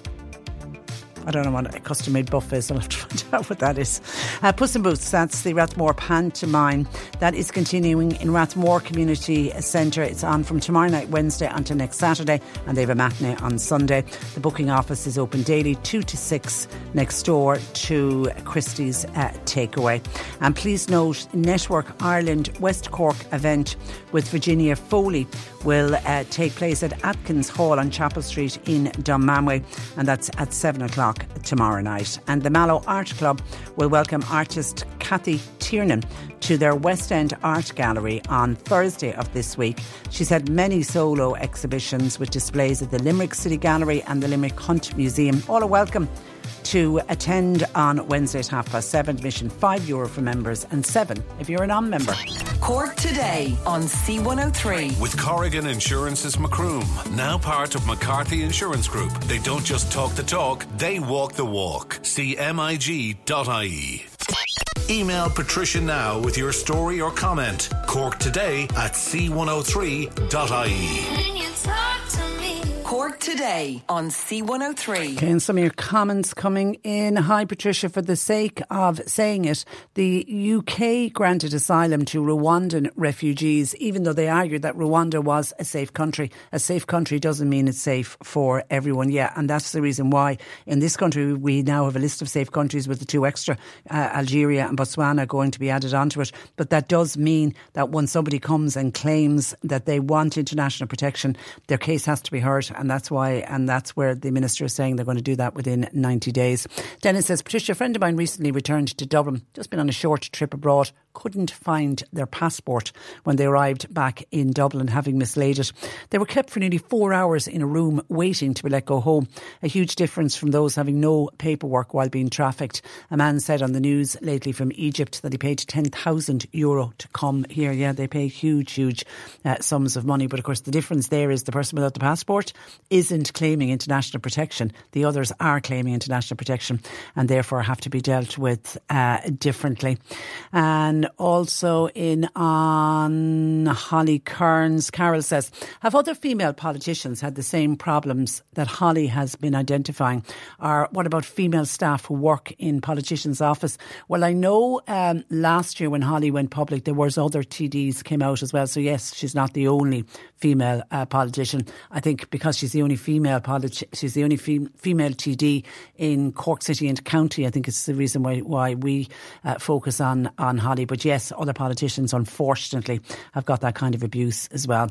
And Derek reckons people have just gone more aggressive. He's noticed even if people go into a normal shop, a simple issue of not having something in stock that a person wants, he says, and you can see people getting really angry at the store worker. I can only imagine what it is like for politicians. We seem to be getting more aggressive as a nation, and I don't know what that is all about. 0818 103 103. I'm just looking to see where this piece is that's coming up next. John Paul, sorry, I'm looking for I have it, sorry. I'm looking for the piece from St Angela's. I've just spotted it, thank you. Okay, St Angela's College in Cork City, their young social innovator group are doing their bit to promote healthy eating and a positive body image. They've been looking at the different aspects of nutrition among young girls, and they've surveyed 90 students about their lunch habits. And out of that, they're making a cookbook with healthy and simple recipes. We got to hear about it, so we decided to send our reporter, Mairead Tuig.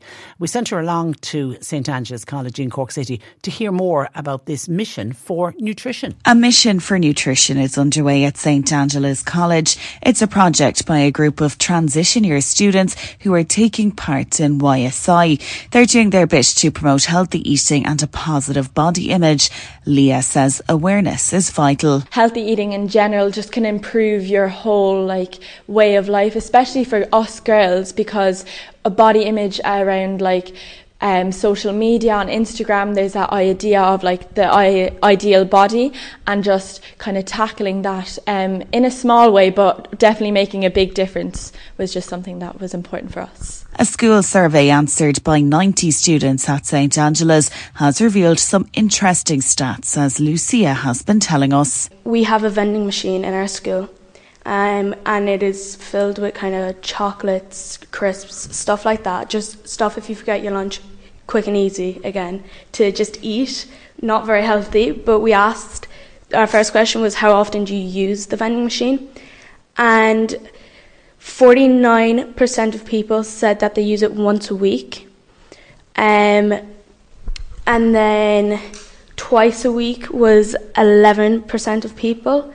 And then 4 times a week or every day was 1% of people. So a lot of people use the vending machine, but it's not very healthy. And they use it more instead of bringing their own packed lunch, which we also asked.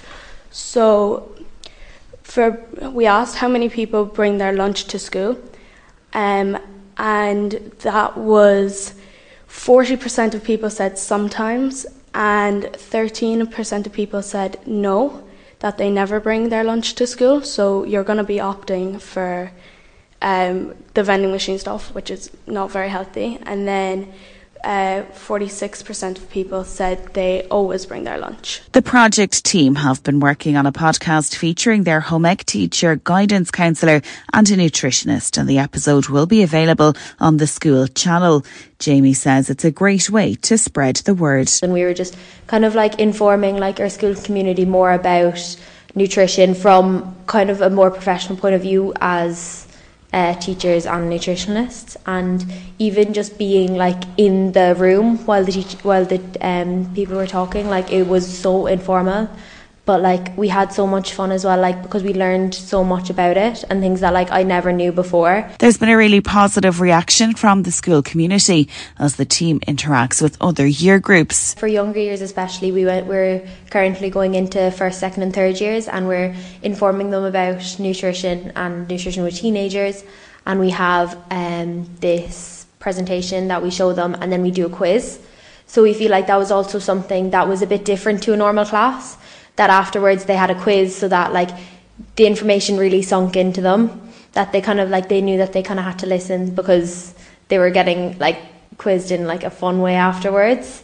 And like so far they seem to really like it. Like yesterday we did one and they really did enjoy it and they were really involving in it. Being part of a project like this brings an appetite for change, and Lucia says it increases awareness of positive habits. And for me that's something that I've been doing a lot, just controlling how much I eat and when I eat it, because when you eat is very important as well. So skipping breakfast is like, that's really important to eat, because you know you go into school kind of energised instead of kind of like drowsy and stuff in your first few classes. Shelley Whelan, YSI guide teacher at St Angela's, says the project is benefiting the whole community. Them being able to go out into other classes, they're teaching the younger students about it. The conference is going to teach our older students and other students from other schools about it.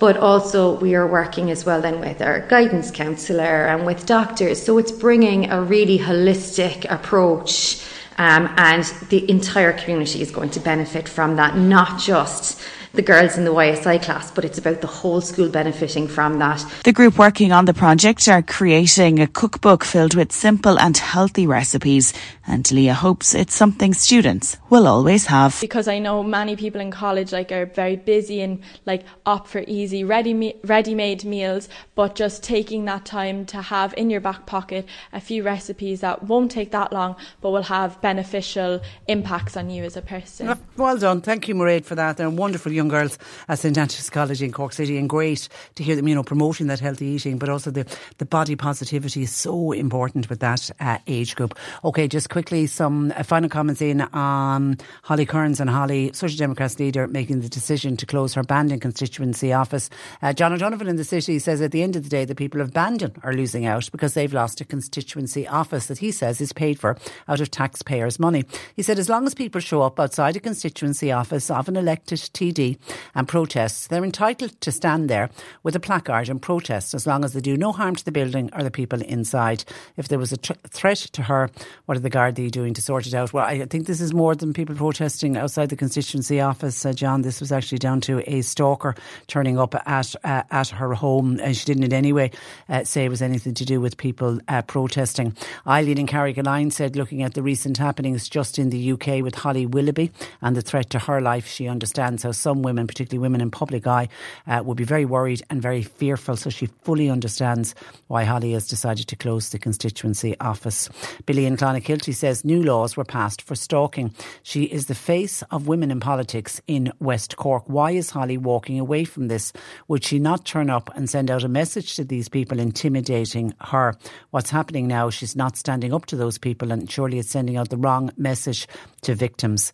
If it is that severe, what are the Gardaí doing? Is it the Gardaí are now saying that they were unable to protect their citizens in Bandon? No, I don't think that is it. I think the advice that was given, the Gardaí, it wasn't just Holly's office, the Gardaí carried out free security assessments for any TDs that wanted it. Now, I know some of the recommendations included things like having a locked front door, for example, and putting a buzzer And the only way you could open the front door was that staff would be able to see the person outside on some kind of, a video telecom, and then they'd open the door.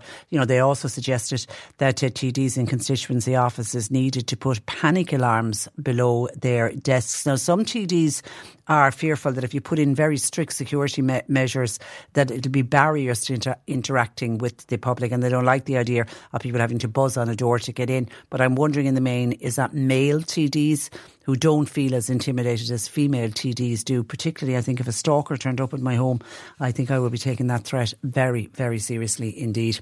0818 103 103. Our lines are open. John Paul's taking your calls. Text or WhatsApp 0862 103 103. Let's take a break. Joe Heffernan joins us next.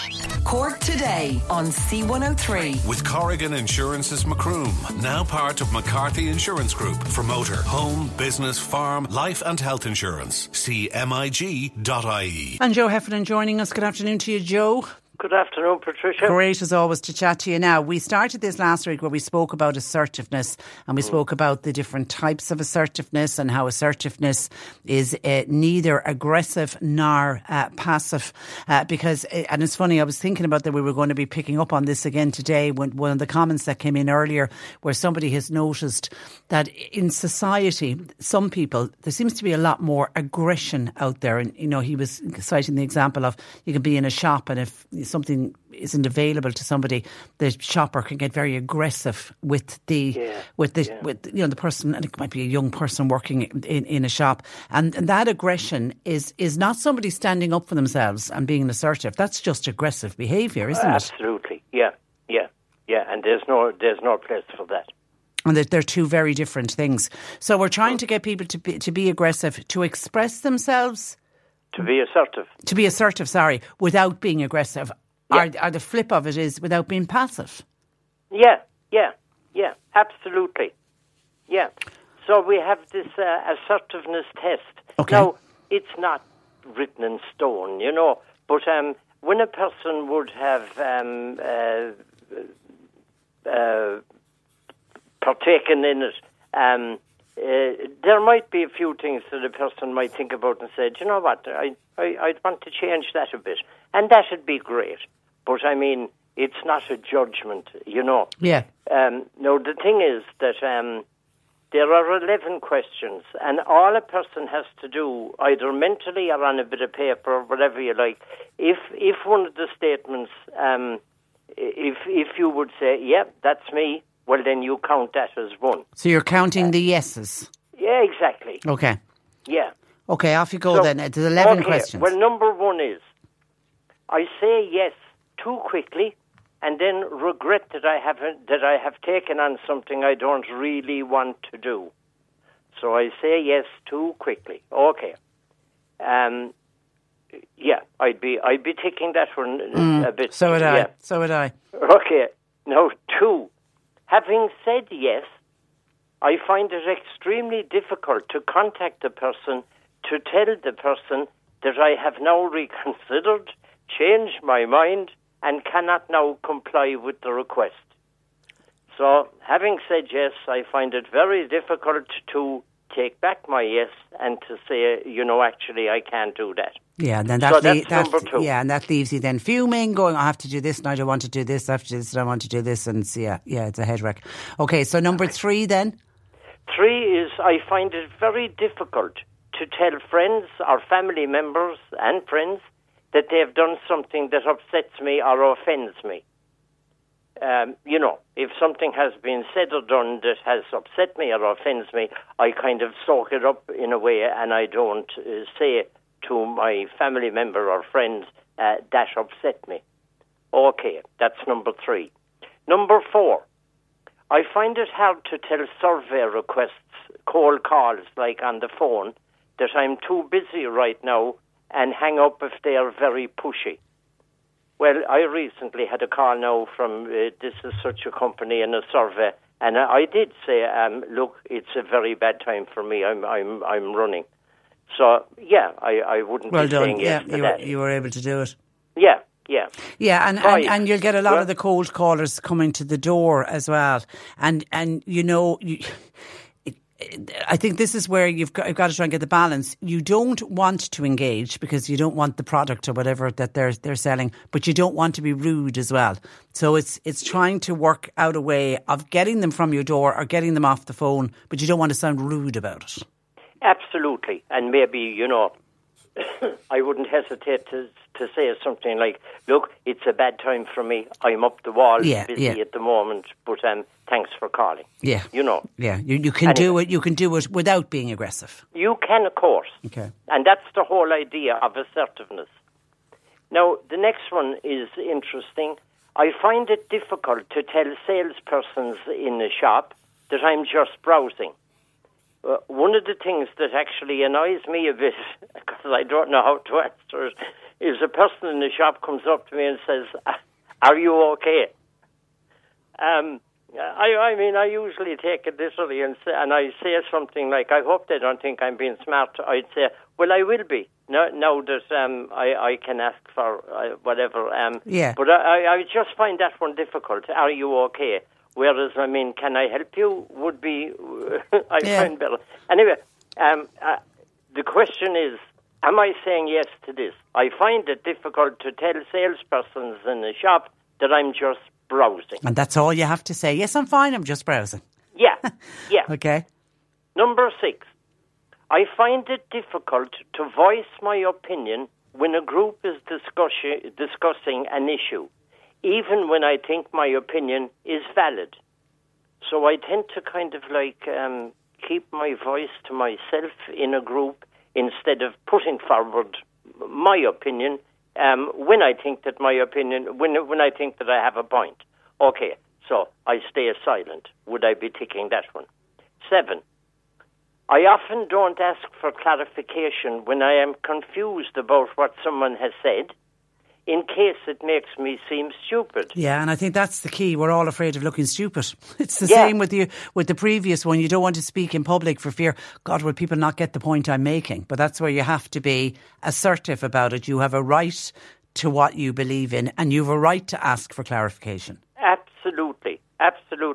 And I find it great to ask for clarification. Something quite simple like, "Hi, you know what, would you say that again? I didn't quite get it." And I don't think that makes us seem stupid. No, I don't really believe it does, no. Now, number 8, I do not accept criticism well. I often get resentful or overreact to others who find fault in what I have done or said. So I don't accept criticism. That's now if it's criticism offered in a helpful way. We're all probably a little bit guilty of that. Nobody likes to be criticised. No. So I suppose we're all a little bit guilty of that one. Yeah. I think I'd be putting a half a tick anyway on that one. Yeah. Now 9. Excuse me. I have difficulty accepting compliments and sometimes downplay my accomplishments, appearances, or abilities. Ah, God, that's an Irish thing. It is. It's like when somebody says to a female, "God, I love your dress." The famous line, "This thing, pennies, girl." Or right. this old thing. We're really bad at that. I think I really think that's an Irish thing. Yeah.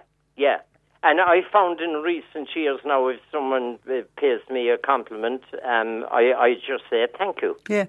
And that covers it.